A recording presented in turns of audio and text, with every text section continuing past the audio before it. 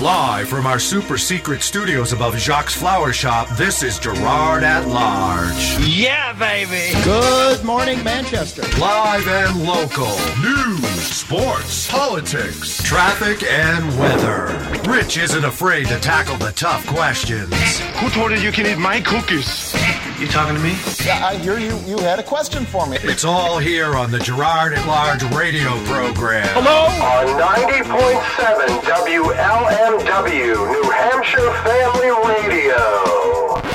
I'm sorry, who'd you say you were? I am your host, Rich Gerard. Thanks for tuning in. That's right. Here's Richard.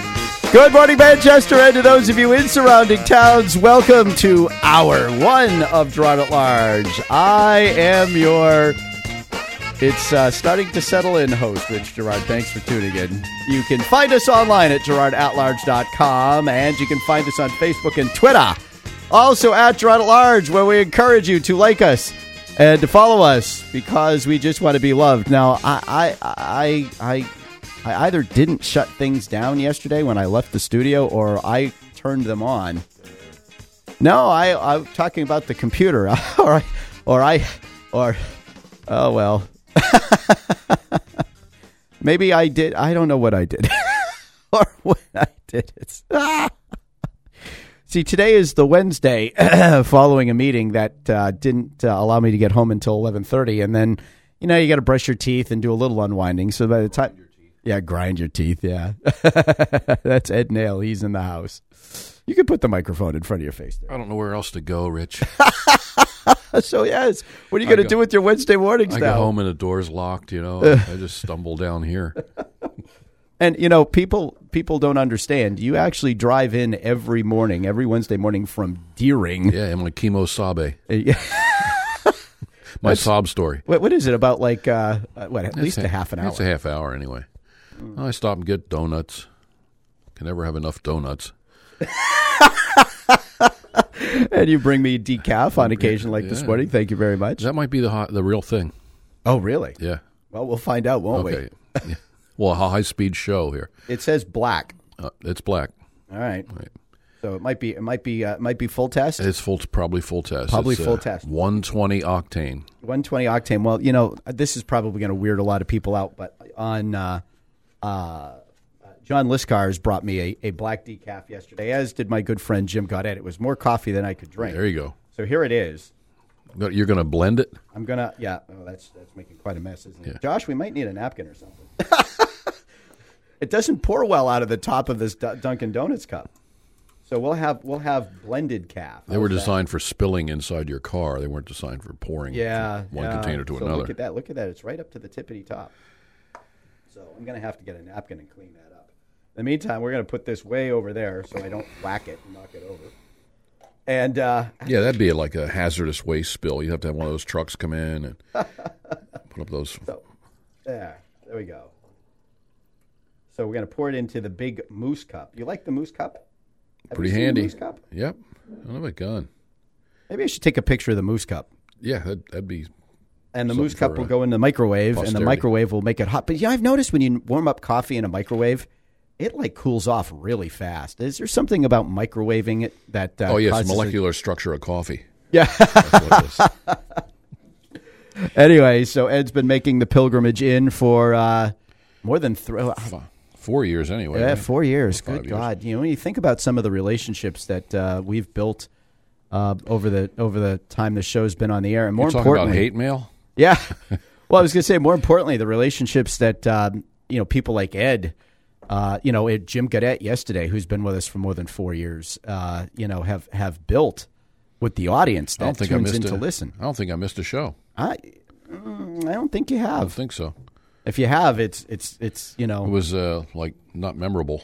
Right. You've even called in from Ohio on occasion. Yeah, Ohio, Louisiana, all over the place. California. Yep, wherever I was. Up there on the left coast. So, I guess this is our swan song, Ed. Yep. I imagine Secretary of State's office would be glad to hear that. Maybe even the AG's office. We're not going anywhere, though. Well, I have learned that a complaint has been filed in the Manchester election with the Attorney General's office. Oh, fat lot of good that'll do. Yeah, well, new Attorney General.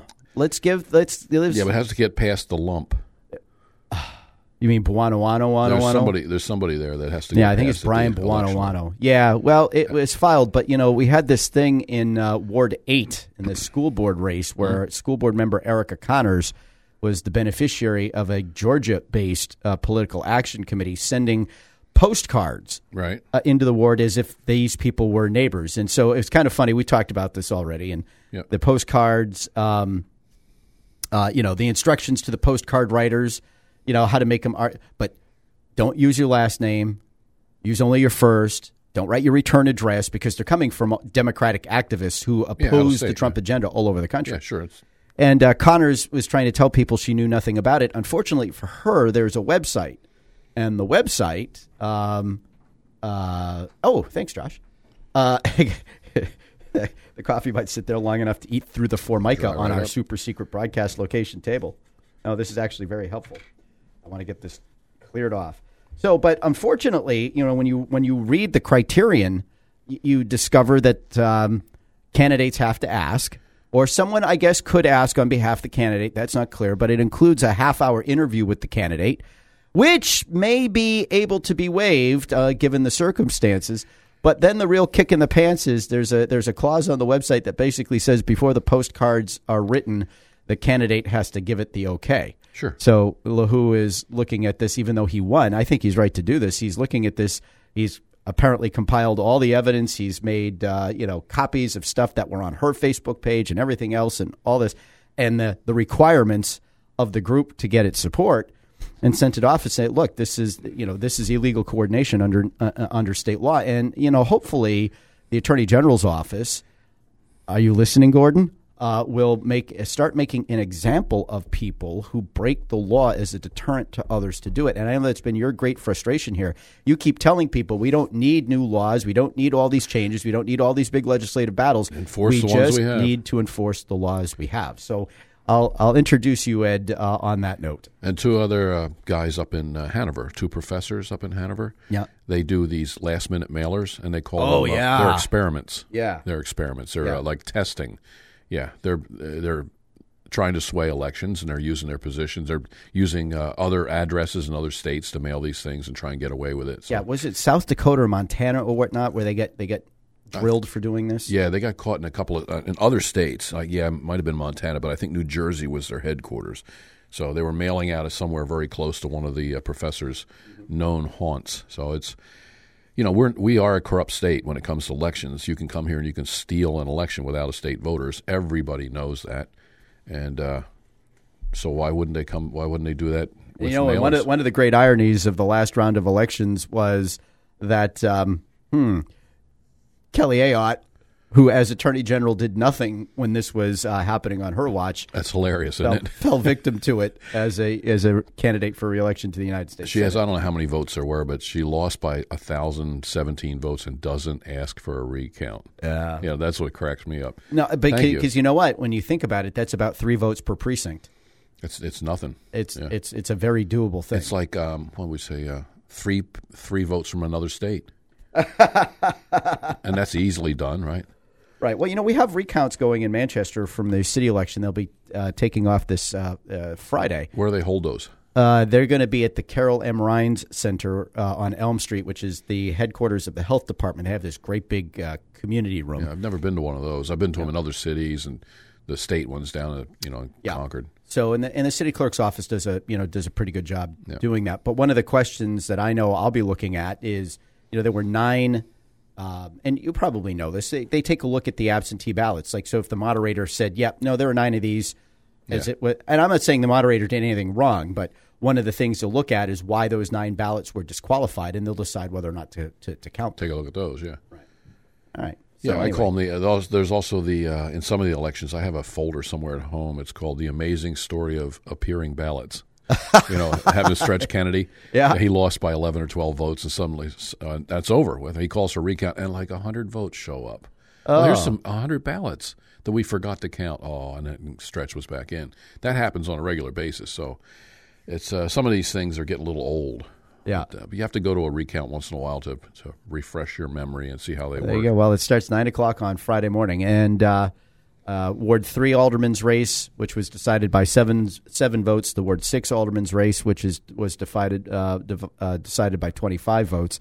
And then the Ward 2 school board race will be counted after those two aldermanic races. That one was decided by just 20 votes. Well, and if anybody in any of these races has an electronic database of the voters and wants to get it to me, I'll tell you how many mass voters came up. Oh. I can match them. I have a resource. Really? Yeah. Okay. I think we can. If the mayor has an electronic database of the voters that voted in his election, just give it to me and I'll match it with Massachusetts voters. No problem. I think I can probably get that. Yeah, it'd be fun to do that. I mean, we had 5,500 people we know of that voted here illegally November 8th, 2016. So an electronic copy. So what do you need? Do you need just an electronic copy of the checklist or the actual electronic copy of the people who voted? I need a copy of who voted on that day. I'm not sure that I can do the checklist, too. I can do any. It's called, I was asked for a flat file or an Excel file. You give me either a flat, he called it a flat file or an Excel file, and I'll run it past the database in Massachusetts, which goes back 15 years, I think. That shows the voter history. Like when we had the voter history on Jared Stephen Cram, the guy that voted in Wilton, and we caught him. We used a statewide database, New Hampshire's statewide database, say he voted here in 2008, and then we caught him in 2012. And we sent that information. They heard it here on this program. And, did they? And yeah, Secretary of State's office immediately started their quote-unquote investigation. Oh, yes. Remember, I did a right-to-know request for all correspondence between the Secretary of State's office and the town of Wilton. And you got it. 16 pages of get him off the list. And their official investigation was that there was a mistake to have him on a statewide database in 2008. Well, guess what? Upon our investigation, we found that Jared Stephen Cram did not vote in his home in Philadelphia in 2008. That's because he was here. So the statewide database did say that he voted here. It was correct, but it was changed by the Secretary of State's office. So those kinds of things are, once you have all the records, it's a lot easier to see what really went on.